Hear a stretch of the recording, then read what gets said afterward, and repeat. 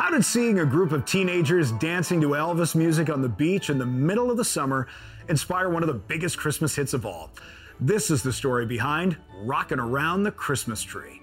Behind the Christmas Hits with Drew Savage. Nobody wrote more Christmas hits than Johnny Marks. His biggest was his first in 1949, Rudolph the Red-Nosed Reindeer. Over the course of his career, he'd also write Run, Run, Rudolph, Holly Jolly Christmas, Silver and Gold, and Rockin' Around the Christmas Tree. It was 1958, 1 year after Bobby Helms had the first rock and roll Christmas hit, Jingle Bell Rock. Johnny Marks was enjoying some summer sun on a New England beach when he saw a group of teenagers listening and dancing to Elvis.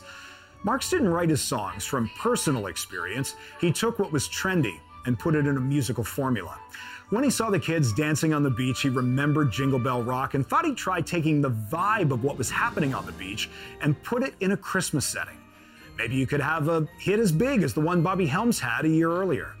After the song was written and mailed off to Decca Records, Marks even thought that Helms should be the one to sing the song, but the record company had other ideas.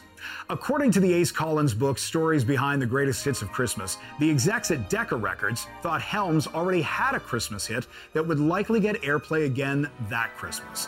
Why not give this new song to someone who needed a hit? Enter 12-year-old Brenda Lee. A prodigy of sorts, Decca wanted to make into a star. Her voice was amazing. I mean, did we mention she was 12? She didn't sound that young. She had recorded a few country songs at this point, but none had been hits.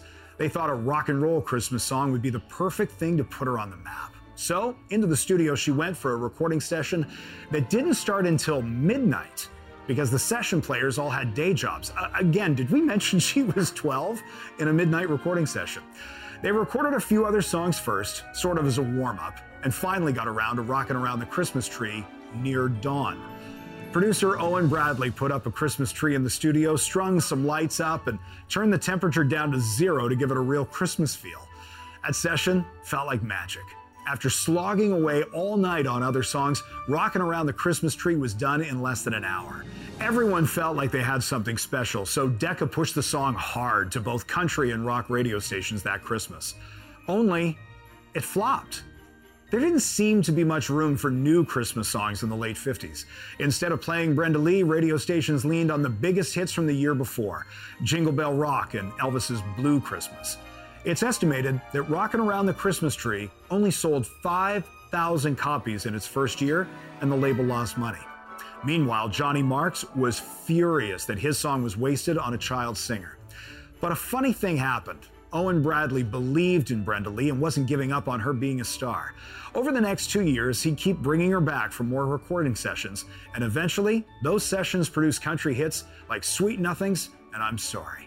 By the time Brenda Lee was 15, she had become the star Owen Bradley believed she could be. So at Christmas time, 1960, it was a no-brainer. After putting 2 songs in the top 10 that year and having a Christmas song already in the bank, Decca Records went back to the radio stations that ignored the song the first time. Only they didn't tell them it was an old record. Instead, they positioned it as a new holiday song from one of the hottest new acts of the year. They went for it, and finally, years after it was recorded, Rockin' Around the Christmas Tree was finally a hit.